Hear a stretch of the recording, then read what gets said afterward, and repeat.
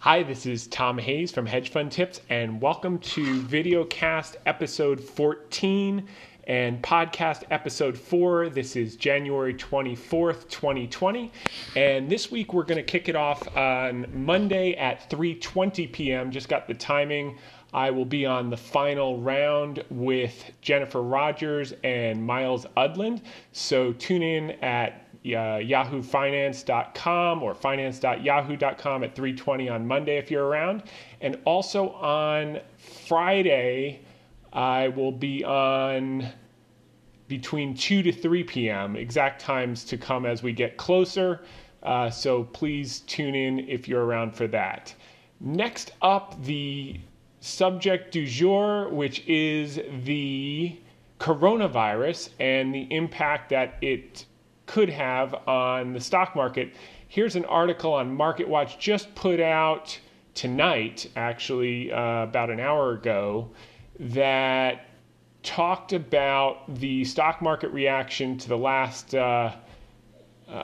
let's call it a dozen or so outbreaks. So you had the, HIV, that doesn't seem applicable here, but the S&P was down 20 basis points in 6 months and 10% in 12 months. It's probably not close. Pneumonic plague, September 1994, 6 months later, the S&P was up 8.2%. 12 months, it was up 26%. SARS, which is much more appropriate for what we're dealing with now, April 2003. 6 months later, the S&P was up 14.5%. 12 months, it was up 20%. So it's actually bullish. Coincidentally, not causally. Avian flu, June 2006. In 6 months, it was up. S&P was up 11%. 12 months, it was up 18%. Danube fever in 2006, again up 6% and 14% in the 6 and 12 month time frames. Swine flu, April 2009, up 18%, up 35%. Cholera, up 14%, up 5%. MERS, up 10%, up 17%. Ebola, up 5%, up 10%. That was in 2014. And Zika, up 12% and up 17%.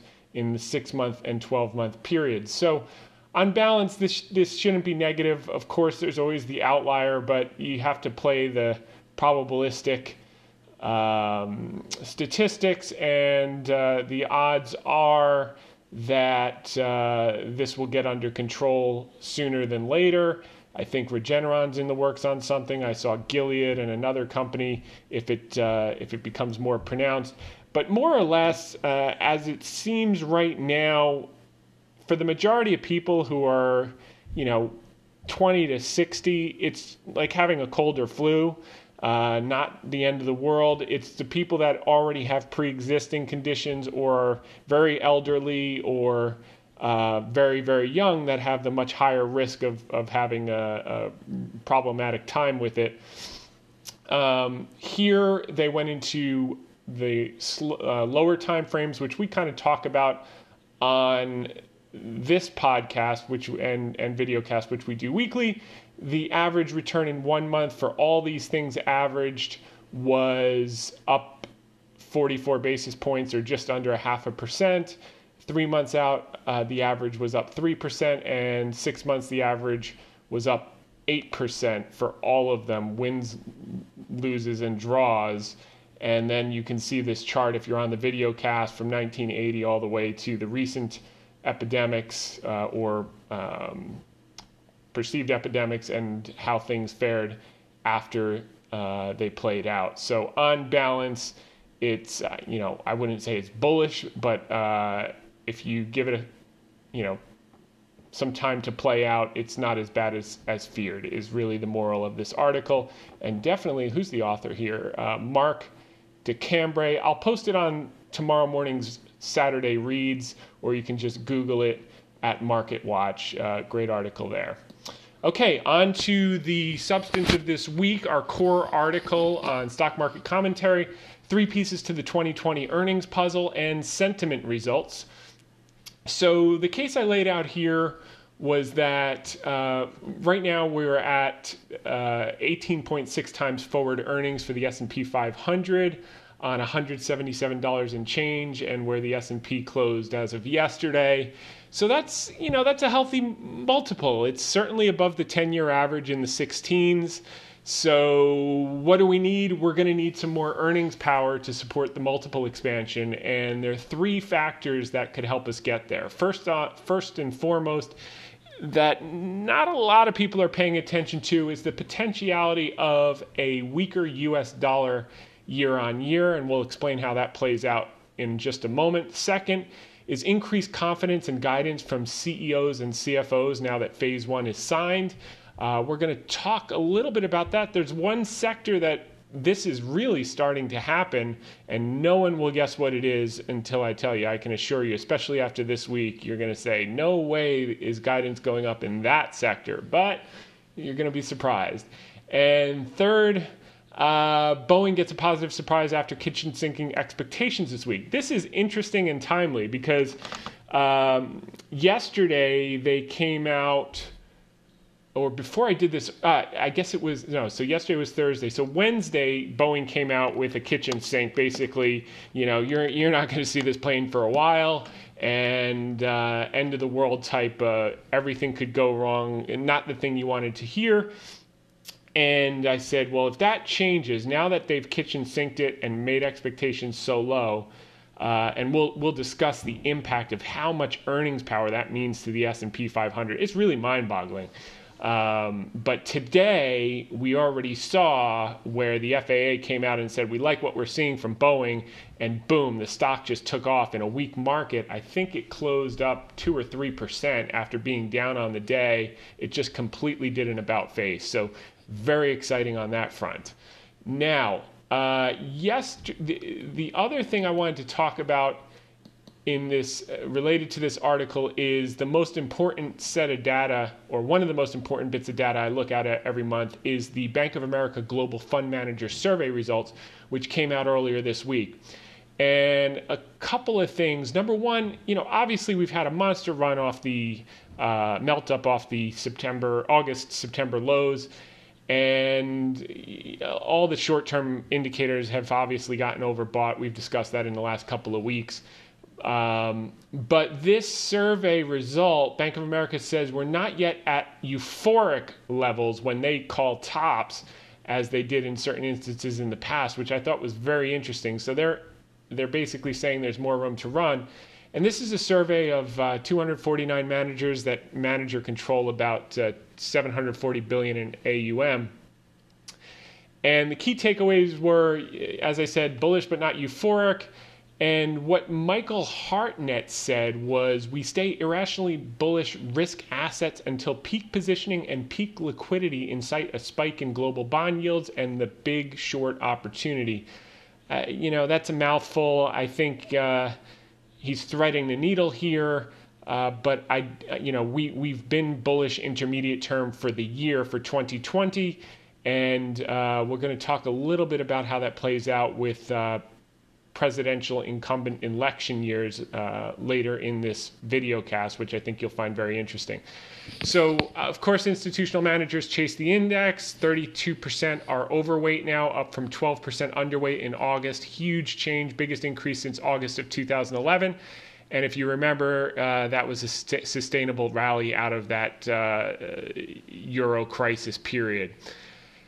This is the highest equity allocation in 17 months, but it remains below the net 50% overweight level, which is consistent with prior market tops. So they're at net 32, net 50 would be their level for consistent with previous tops.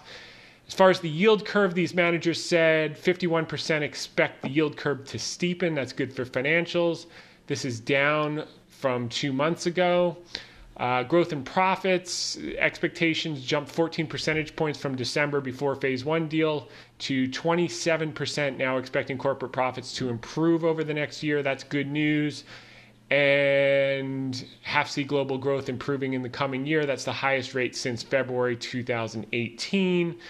and that was right after the January correction. As far as inflation, more people are seeing inflation, 56%, highest since November 18. And this is the interesting thing I talked about as it relates to earnings. The US dollar, a net 53% think the US dollar is overvalued. This is the second highest recording since 2002. Here's what happened the last time. So here's 2002, the last time that this survey had this many people saying that the dollar was overvalued. They were right, because what happened here was the dollar absolutely went in a downtrend. Now, this is too small a sample to say, okay, 100% chance the dollar is going to go down, but it's worth noting because if anything in that range, even if we came down, if we just came down year on year, we got a little bit weaker than last year, the impact on S&P earnings would be material, as I think 40 to 50% is estimated revenues to come from abroad for S&P 500 companies. So that would be a big boon to S&P 500, and it's a tailwind that no one's really looking at in the context of earnings power. Cash levels remained at 4.2% for the third consecutive month, highest level since March of 2012. If you remember, 13 to 15 were big rally years. Commodities allocation spiked up from 4% to a net 10% overweight. That's the highest since March 2012. And the biggest tail risks that managers are afraid of are the presidential election, 29%, 22% the trade war with China, I guess, resurfacing, and 20% the bond bubble popping. Going back to the core article, so that gives you some sense of the dollar, and we covered that. So the next thing, Jurrien Timmer of Fidelity also put out a chart implying a weakening dollar was possibly in the cards for this year, which would help earnings. And he said, provided the Fed continues to add reserves to the banking system, and this shows banking reserves against the S&P, and you can take a look at that. So the second factor we said was the second piece to the puzzle for 2020 earnings is the increased guidance. So negative guidance is better than average. As of last Friday, 60% of S&P companies reported negative guidance versus the 5-year average of 70%. That sample size was too small. It got better this week, so it was 7 out of 12. Let's pull that up here. Yeah, here it is. So percent of companies issuing guidance, this went down. So it's now only 58% compared to the average of 70%. 7 out of 12 gave negative guidance. So guidance percentages are creeping up. That is a good thing. We need improved guidance. Third key to the puzzle is Boeing. So when I wrote this article, I said Boeing CEO threw in the kitchen sink, lowering any expectation that the 737 MAX will be airborne until summertime. Here's why this is so important. This is key, guys and gals. Despite Boeing's 2020 EPS estimate coming down $5.77 in the past 60 days, the S&P 500 estimates have held strong at 9.5% earnings growth. So we got crushed on one of the biggest components, and still we're near double-digit earnings growth. That shows you how strong earnings are going to be after a year of flat earnings growth, 3 consecutive quarters of negative earnings growth in 2019. We're now jumping to close to double digit despite this huge black swan impact. Now, listen to this. If not for this Boeing debacle, the S&P 500 would have 13.24% earnings growth for 2020, which is greater than the 11% in change growth that we had from 2016 to 2017, when the S&P rallied over 37% in about 15 months from Q4 16 to Q1 18, discounting that earnings growth. So, we're close to 11% with 9.5%.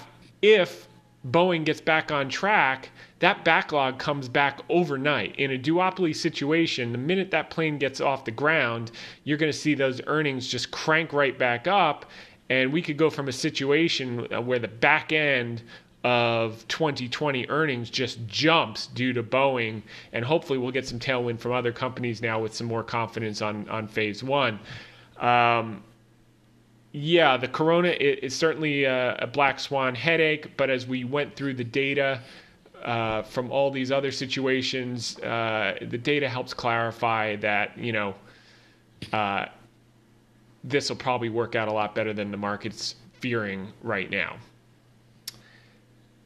Next, Ryan Dietrich of LPL put out an interesting chart about the seasonality of the S&P 500 in a presidential incumbent election year. So the implication of so basically he took the average of every instance since 1950, and what he came up with, this from LPL and FactSet together, it is that on average, the market continues to rally. We've had this strong rally in January. That would be in line. In the past average, it continues into early February for a week or two.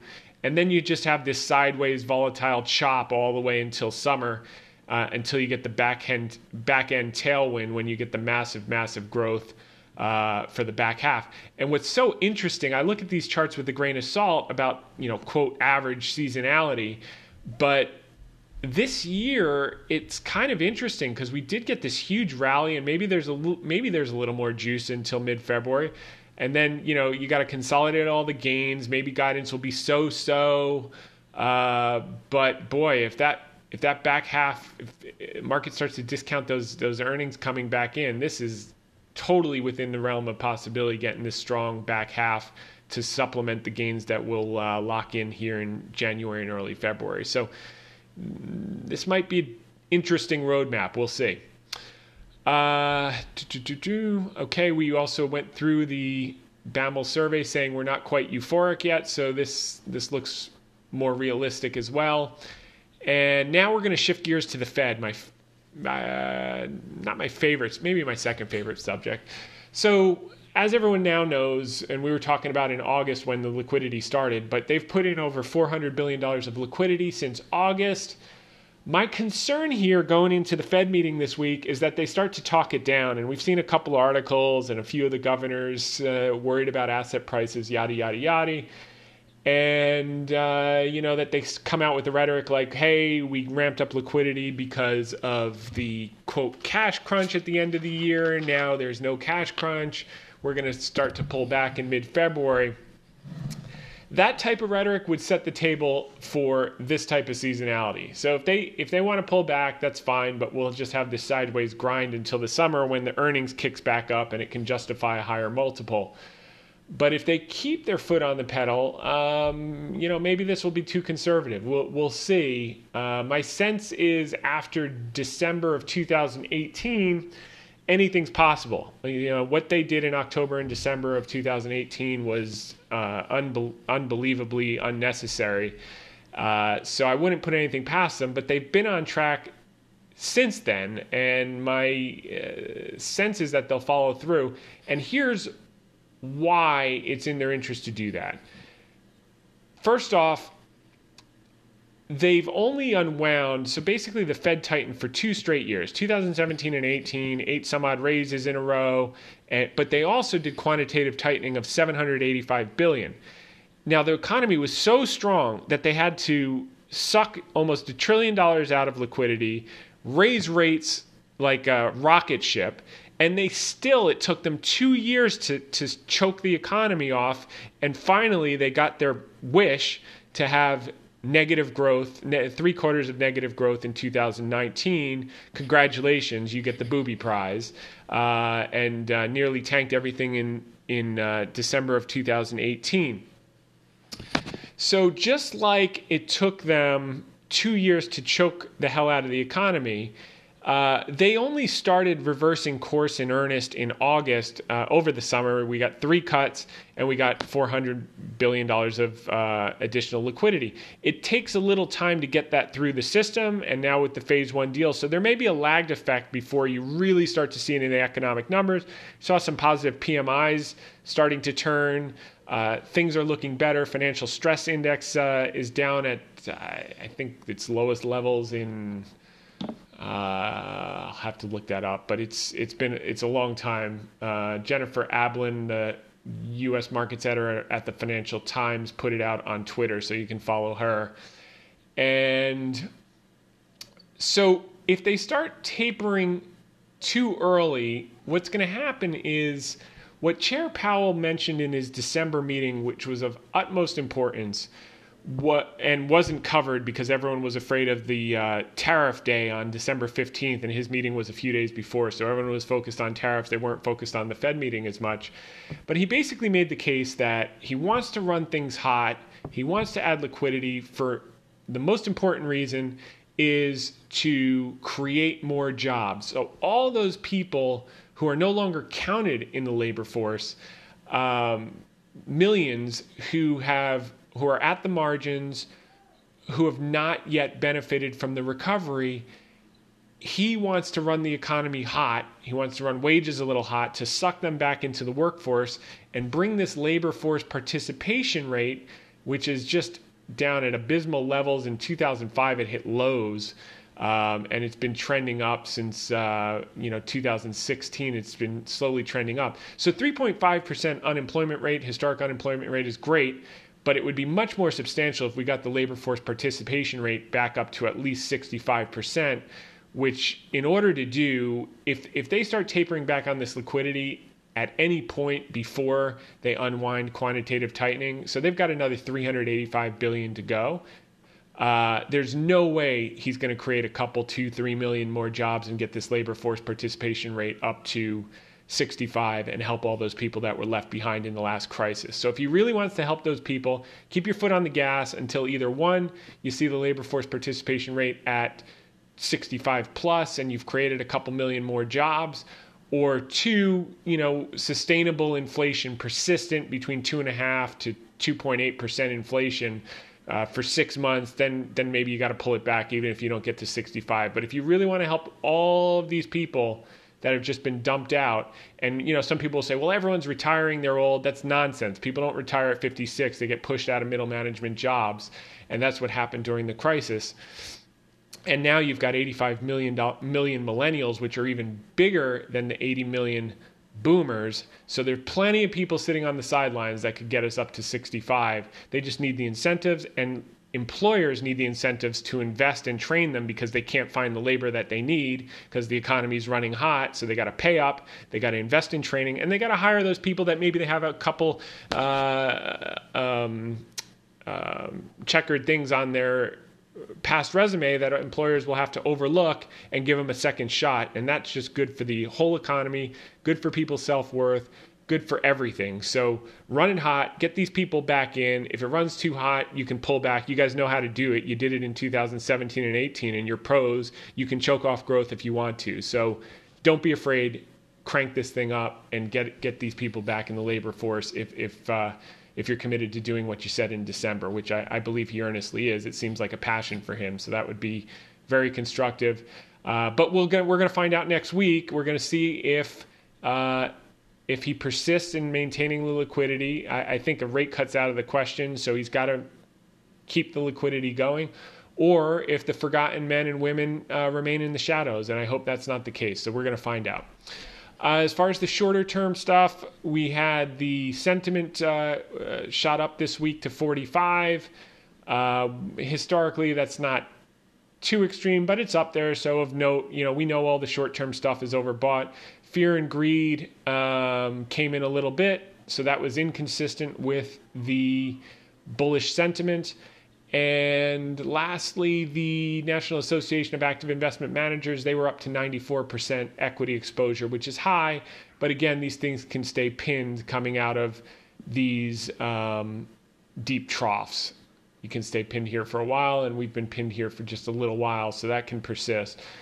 So our general theme for this week is similar to the last couple weeks. We're bullish for 2020. Intermediate term, we know it's short term a little bit overbought. We've added a few shorts in the last week or two, as we've noted, and we had trimmed a number of the stocks that ran huge off the August-September lows and reallocated to some of those sectors and stocks that haven't participated, including energy. So we had a monster bounce in December off the October and November lows. We've given some of that back, and we're reloading. So we definitely want to participate in this. We're with the rig count down 60 some odd percent since the October 14 highs, and the supply demand equation, the economy picking up. Yeah, you got this noise about Corona, and yes, it will have an impact in China. But I think on balance, when you've got earnings power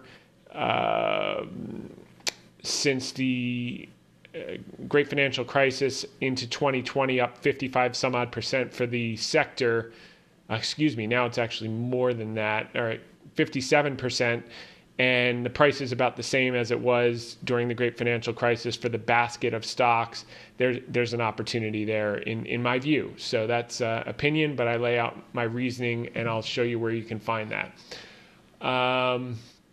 The shorts that we have aren't because we're necessarily bearish. They're special situations that we believe will work even in a sideways market.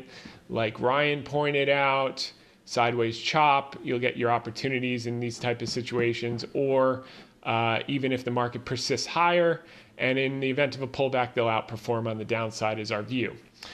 Next thing we like to cover on a weekly basis is we do sector earnings. We did the top 30 weights of the NASDAQ QQQ this week, and in the last 60 days, the earnings estimates were revised up 13 basis points, so that's constructive. And we just covered today, we put this out. This is the sector that had a horrible week, had another upward revision in earnings expectations for 2020. Energy, which was the worst in 2019, is projected to have the highest earnings growth in 2020. They've taken it up from 21.4% earnings growth a few weeks ago to now 25.5% earnings growth is expected for the energy sector in 2020. That is huge. Prices not yet reflecting that, so those divergences have a serendipitous tendency to resolve themselves to the upside. And S&P earnings held in strong above $177. And as I said, guidance improved. And finally, if you're interested in looking into our energy thesis, just go to this sidebar on the site, which you can find all the way down here, and type in J. Paul Getty stock market and sentiment results.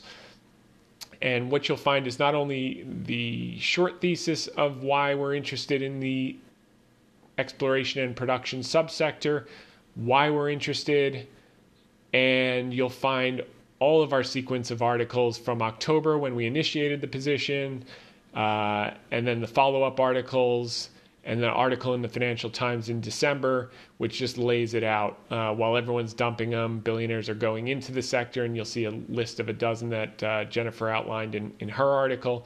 So that's basically it for the week. I want to thank you for tuning in. We'll be back next week. Might be a day later because I have the Yahoo on Friday, but same place, give or take the same time. And if you liked this and you're watching on YouTube, click subscribe, and we'll see you back here next week. Have a good one.